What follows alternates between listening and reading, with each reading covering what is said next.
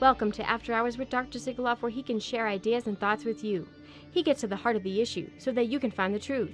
The views and opinions expressed are his and do not represent the U.S. Army, DoD, nor the U.S. government. Dr. Sigaloff was either off duty or on approved leave, and Dr. Sigaloff was not in uniform at the time of recording. Now, to Dr. Sigaloff.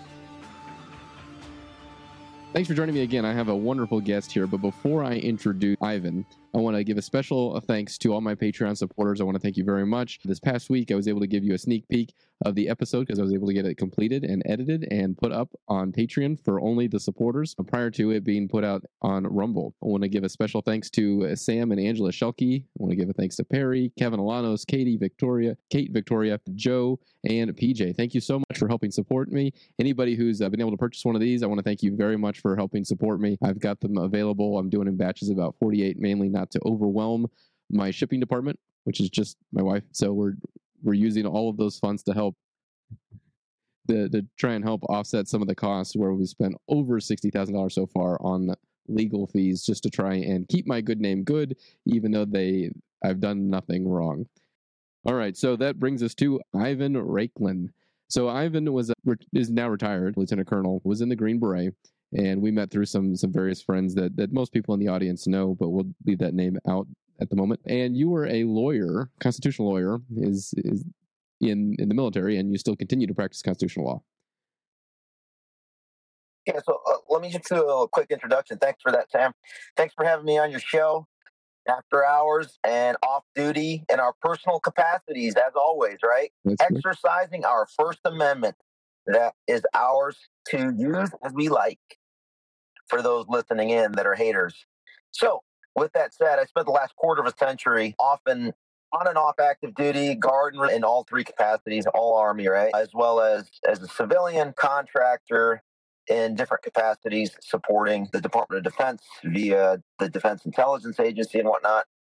And I would say that my last I served as a Green Beret intel officer spanning tactical, operational, strategic. We can go in a little bit more detail since your audience is probably more military, right? So I'll give a little more detailed introduction on that. I served as a detachment commander in 20th Group, 20th Special Forces. If you guys want to take a look and see and check me out and see what haters I have out there, amidst my military career, by all means do so. 19th Special Forces Group, I had the honor, privilege of serving as a company commander, had a really good experience there. The Texas National Guard. But my deployed time was essentially, I'd say, in four buckets. One was out there, I went to Afghanistan, did the old counter-Taliban mission, if you will. Then we went to, I was a military attaché as well. And that was in Tbilisi, Georgia, as a reserve attaché. So for those that don't know what that is, kind of a military diplomat. Yes, I do speak Russian as well as Spanish, Arabic, and French. Picked those up along the way. And then I've served in Central and South America, obviously Spanish, doing a mission in El Salvador, Honduras. So obviously, supporting our U.S. Embassy and then our partners to counter the MS-13 threat. And then what else did we do? Jordan. Went to Jordan, helping partners in Jordan to counter the ISIS threat, right? And then lastly, I'd say, from a domestic perspective, coupled with what I did in the Republic of Georgia to counter the Russian threat, was I served on the Ukraine crisis team in the Pentagon, and this was in 2014. And a lot of the stuff coming out about our good friends, let's just say the beloved son, Hunter, and then if you've seen the report on his laptop as published by a nonprofit called Marco Polo USA, it's about 620 pages that references about 459 crimes committed by him, his siblings, his uncle, and his beloved father, which we're probably not going to get into in this episode. That's something for the states to resolve and for the Congress to resolve, which I'm actually helping out. When I get off active duty, I can have you come back on and maybe we can talk about some of that. Well, yeah, you don't need to talk about it, but I sure am heavily involved in making sure that there is remedy for the abject constitutional violations that have occurred. So let me back up. So close out my introduction. So that's my background, is special ops, intel, what have you, and those different deployments shaped my perspective, opinion, and professional background, coupled with when I was not on active duty and not in status, if you will, in military status, because I did some significant portion of my career in Guard and Reserve. When I wasn't on status, I ended up obtaining a law degree and then really focused my efforts on constitutional issues, particularly in the national security space. So, constitutional, national security, and when, let's just say, when our Constitution is being violated ad nauseum, I call it the unadulterated mutilation by certain actors within our constitutional actors that are violating that Constitution. I, whether it's in or out of uniform, I find it's an obligation to call those people out. I don't care who they are, what positions they are in. Bottom line is, people that can violate the Constitution are those that are constitutional actors, which means they are either members of the Article 1 branch of government, that's the legislature, Article 2 branch of government, which is the executive branch, or the Article 3 branch of government, right? The judicial. And then you can argue also that the Article 4 branch of government are the states. So that technically speaking, the states are not in as a robust position to violate the Constitution, because what most people fail to realize, the highest authority in our constitutional construct is not the Supreme Court. It is the state legislatures. Because for those that don't agree with me, let's go back into history. When America 1.0, the beta version, if you will, was established in 1776, it was just proclaimed as a landmass, right, of 13 colonies. Then we moved on to our 2.0, if you will, which was the Articles of Confederation, the 13 articles that laid out the rule book of how these 13 colonies are now 13 states that are going to interact with each other with a practically non-existent centralized form of government. Confederation, right? And then we moved on to America, I guess it went from beta to 1.0 to 2.0, we'll call it. The United States Constitution, which was passed on September 17th of 1787. The reason why I go into this detail is that folks that are in that are in our federal government that have taken the Title V, Section 3331 oath to the Constitution, I get it. Most of you are going to be able to say, "Oh yeah, I know the oath. I can memorize it," and then you start to spew it out. Okay, great. We all can do that, but it doesn't. That is not even the start. If I asked you, Sam, and anybody, and this is exactly to put you on the spot, and it's not because I'm a lawyer. It helps, right? This is my focus. It is to put you on the spot, and this is for anybody listening at the highest levels, all the way up to the top.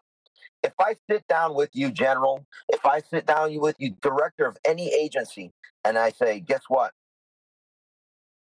How are you going to defend the Constitution if I sit down and say, hey, what are you going to do when Article 2, Section 1, Clause 2 is violated? Oh, if you don't know that, what about Article 1, Section 4? If you can't defend the base 7 articles of the Constitution, then how about we transition to some of the amendments? What are you going to do when the 10th Amendment is violated, Sam? What about the 12th Amendment if you don't know what the 10th Amendment is? Well, if you don't know what the 12th Amendment is, how about we proceed on to the 25th Amendment, Section 4? What do you think most people in our entire government are going to say when I sit them down one by one and ask them, what are you going to do when those provisions of the Constitution are violated? What do you think? No clue, which begs the question, if you have no clue what you're defending, how are you going to be able to defend it? That is exactly my point, and I'm putting everybody on the spot. So let's back up. How do we start to fix that? Because, I like to identify, everybody can identify a problem, right? I think this is the foundational problem to everything, to include what's happened to you. Everything stems from the system not knowing the rule book that we're supposed to play by. And the few of us that do know the rule book, that call people out that don't know it and that violate it, but they are in a position of discretionary authority, arguably speaking, we are here to educate them. So if you go to a website, I think it's called cpms.osd.mil, if I'm not mistaken, and that is a website that essentially showcases that every new person onboarding within the Department of Defense is required to do citizenship and Constitution Day training. I don't remember anybody having to do that. Under NDAA, I believe it's 2005 or whatnot, everyone's supposed to do it. Guess what? They make mandatory the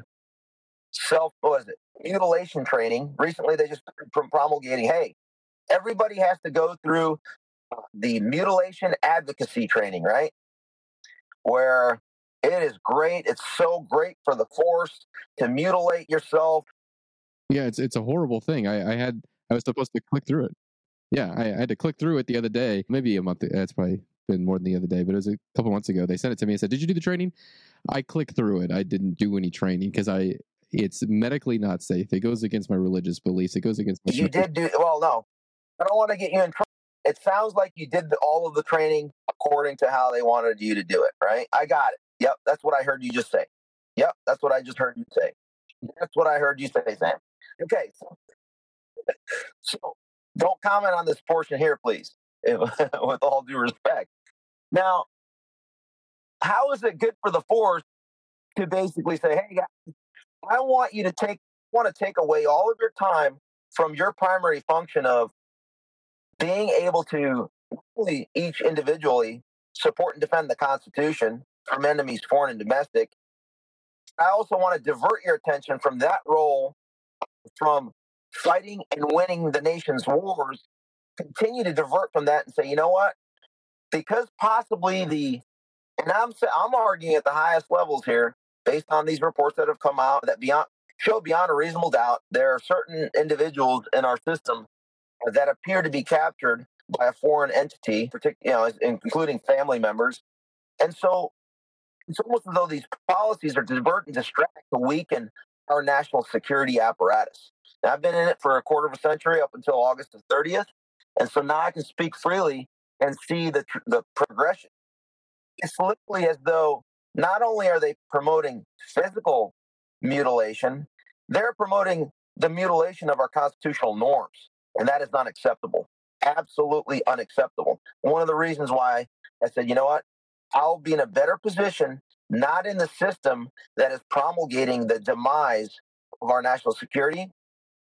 Step out, call it out, and then be a peer. If not, I would say at this point, I am now superior to our senior leaders as a private citizen, and they're going to do the will of the people and not the will of what violating the Constitution. So going back to the Constitution. I do want to say that this year, I believe it's the first year I ever remember doing Constitution Day training.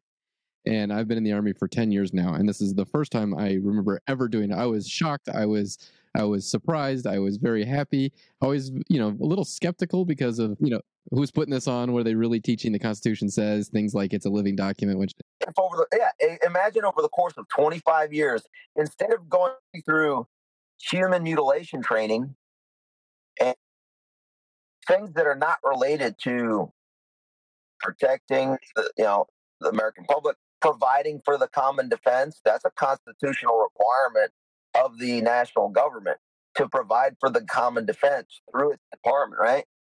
Well, but instead, all these other things, I think we'd be in a much better position because then we would have a baseline understanding of what our core values are. I don't care where you're coming in from.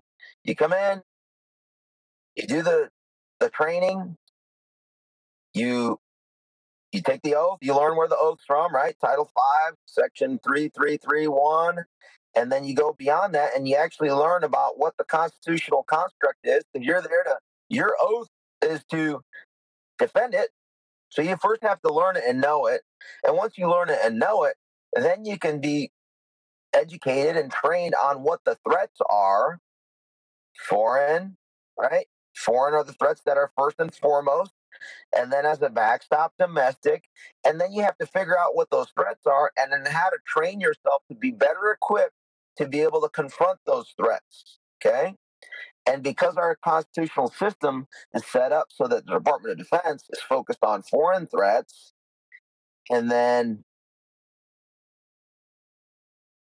domestic actors, like, I'm going to be careful on your show how I'm going to frame this because I don't want to get you in trouble. Domestic actors within our Article 2 branch of government, such as our Department of Justice and the subordinate entities therein, as well as the Department of Homeland Security and the entities subordinate to that, focus on our domestic, which they still have yet to define what a domestic threat is so that it can be then countered, right?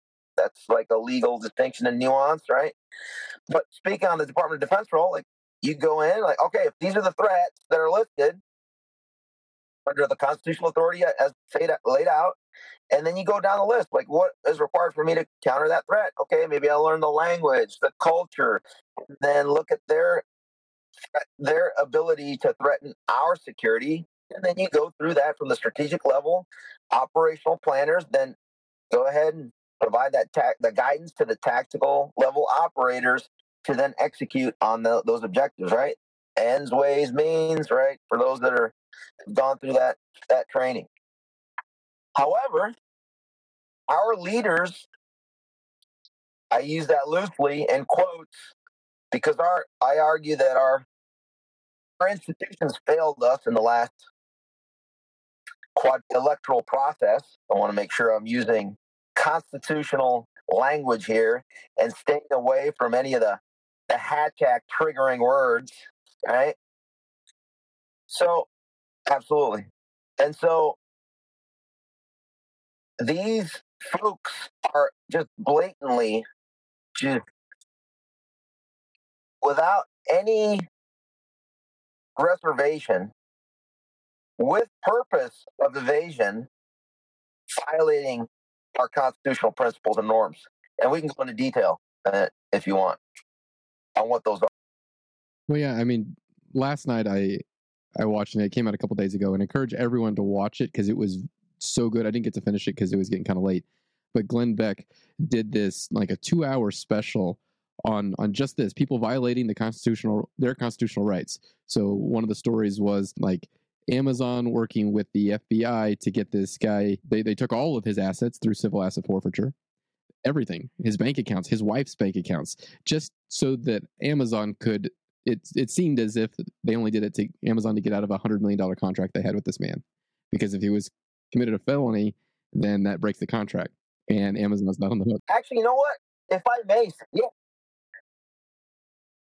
may, Sam, can we go through, like, I'm going to give examples of constitutional violations that I've observed over the last couple of years or so, or maybe 6, and then as we go through it, I'm going to match it with the provisions of the Constitution, so that we essentially use it in class as well, going through the 7 articles and the 27 amendments to our Constitution. I'm not going to go through all of them. Yeah, I think it's wonderful because that way we can help teach people, like, yeah, you swore to defend, but what did you swear to defend? Let's, a constitutional corner, if you will. Yeah, exactly. You got to know it to then be able to defend it. If you know what the rules are and you're like, oh, wait, I saw so-and-so do the same thing. And then you can let me know so that we can expose some light, like shine that floodlight, that little magnifying glass on the ant, kind of line it up. Sunlight is the best disinfectant. Peacefully and patriotically, of course. So, Article 1, Section 4, and stop me if you don't want me to talk about these things. No, keep going, please. Okay, Article 1 is just the foundational principles of what the legislative branch. Okay, let me back up. Right. Foundational principles here. The state legislatures went to the Constitution as it was written in September 17th, 1787. It was ratified by the 9th of 13 states, making it the 3/4 required vote under the ratification process to our Constitution, where I think, New Hampshire conducted that final vote. It was the state legislatures of 13 states that allowed for the Constitution to be created. Okay? So, if 3/4 of the states' legislatures decide to amend or abolish and nullify that same Constitution. So the same authority that created it is the same authority that can nullify it. Okay? It's not the Supreme Court, right? No one else. So, Article 1, the state legislatures created the Constitution and granted certain rights or ability for a federal government to exist and allowed that federal government to do something. Remember, the federal government that allows the states to do something, it's the states that allow the federal government to exist. States don't want it to exist. They collectively, three-quarters, say, you know what? We're pulling back. There's another argument to be made that if three-quarters of the state legislatures, if it falls below that, where 25% plus one of the state legislatures, meaning 13 states, if I'm not mistaken, if 13 states legislatures decide, you know what, we don't want to be a part of this thing called the United States. There's scholars out there that have argued that because the 75% or three-quarters threshold has been pierced beneath that, then also possibly the federal government is not in existence. And I'm just peacefully and patriotically advocating legal analysis here. Okay? Via the First Amendment. For the haters out there. Yeah, so that's it. So there you go. Now, understanding that as a foundational principle, if the states allow the federal government to do something, it's in the Constitution. And then also, if the states allowed in the Constitution certain restrictions on themselves, that's in the Constitution. It's not specifically written as something that the states allowed the federal government to do, nor barred themselves from doing specifically in that federal document as the U.S. Constitution. Then that means the states themselves have all the power. That's our 10th Amendment. So let's go through it. 7 articles, 27 amendments. Article 1, legislative branch. Section 4.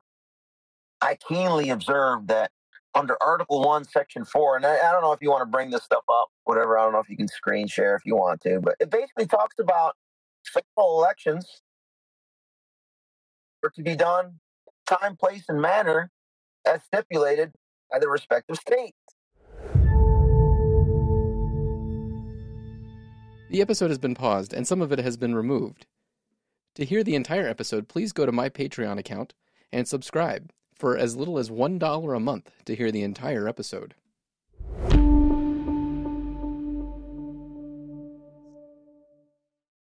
Right, exactly. Education. So, that's the Fifth Amendment. Let's go into, let's see here. We talked about the first, third, fourth, fifth. Fourth Amendment violation. Carter Page. His Fourth Amendment. Unreasonable search and seizure by the Fisk. Unlawfully, right? Investigation after investigation. We had different entities and a special counsel. We had another special counsel. Basically showed that the obtaining of that FISA warrant was done. I'm going to call it what it is. It was totally Fourth Amendment violation, right? So we have to know and observe and identify that to make sure that those actors that violated it, they feel the First Amendment pressure. They are committing transgressions, wrongs. Fifth, sixth, seventh, eighth. Get into that trial stuff. 10th Amendment. Let's review that. 10th, yeah.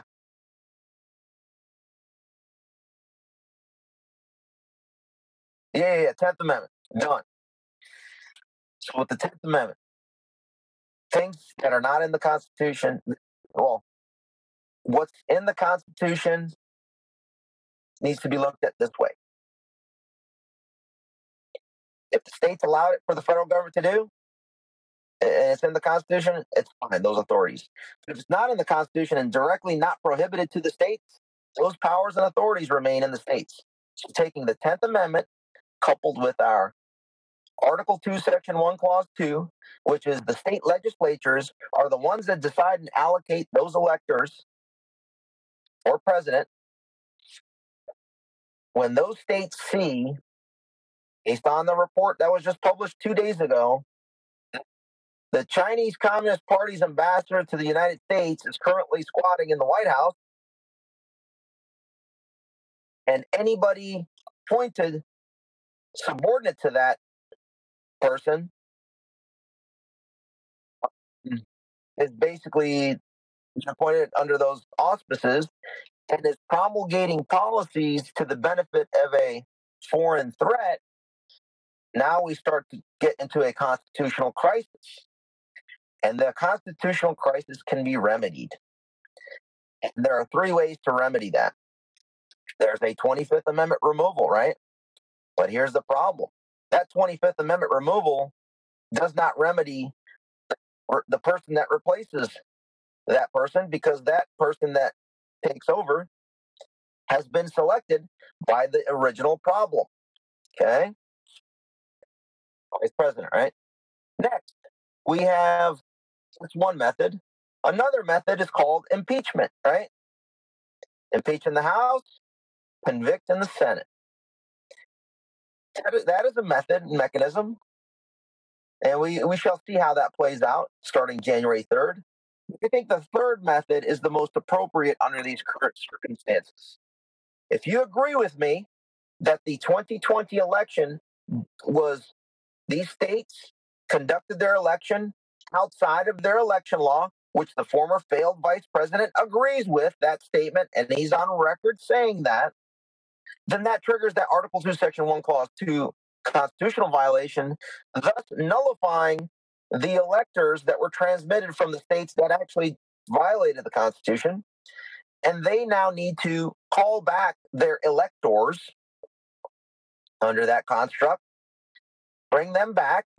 Oh, I don't know, Arizona, Michigan, Wisconsin, Georgia, Pennsylvania, New Hampshire, and then the unicameral. By the way, Nebraska is the only state that has a unicameral body.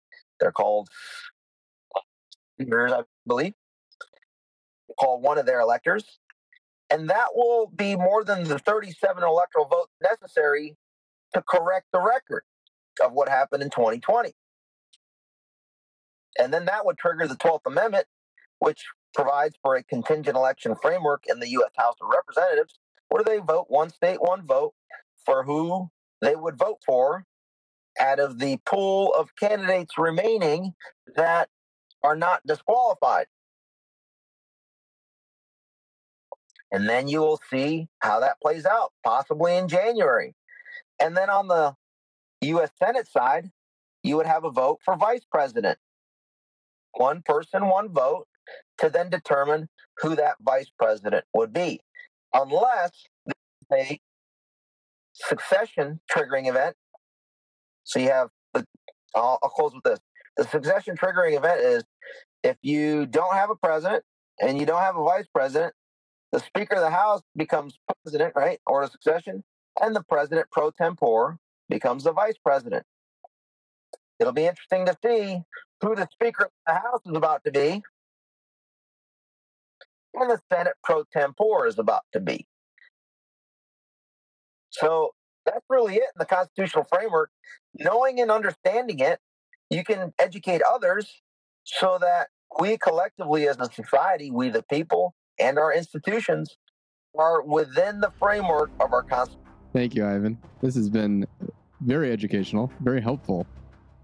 And I would love to have you back when you have time.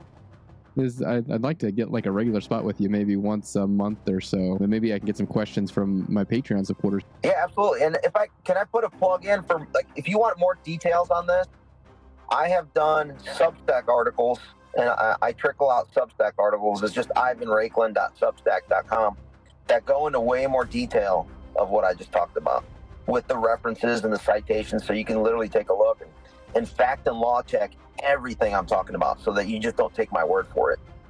Right. We should never take anyone's word for it. That's part of that refining fire. You know, you're held to a high standard because you're always under investigations, unfortunately. But also, the people that subscribe to your Substack, they hold you to a high standard too, because you have to make sure what you're putting out is as accurate as it can be at the time that you published it. Tell the truth, at least don't lie. You know, we don't always know what the truth is, but we know what the lie is. It's the thing that makes us feel weak. To motivate others, my philosophy in life is there's two options. I'm either going to win or I'm not going to lose. I like it. Not losing means you just don't stop. You just keep going. Right. You haven't lost if you haven't stopped. Exactly. Well, thank you. I'd love to maybe schedule another time with you, maybe in a month or so. Maybe I can put out some feelers for questions that people might want to ask you, if that's all right. Yeah, absolutely. I get those to you beforehand.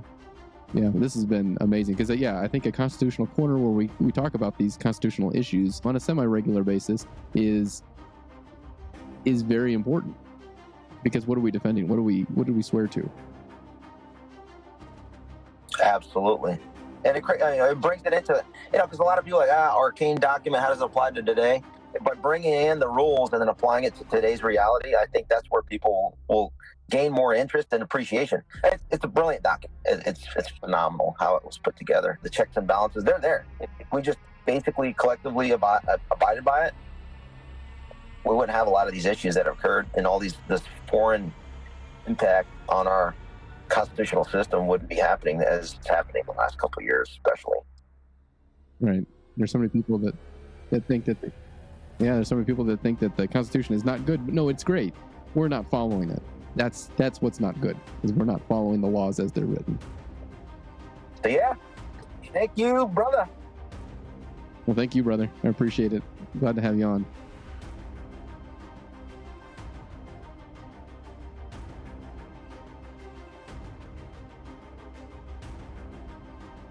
Just a reminder for everyone out there, duty uniform of the day, the full armor of God. Let's all make courage more contagious than fear.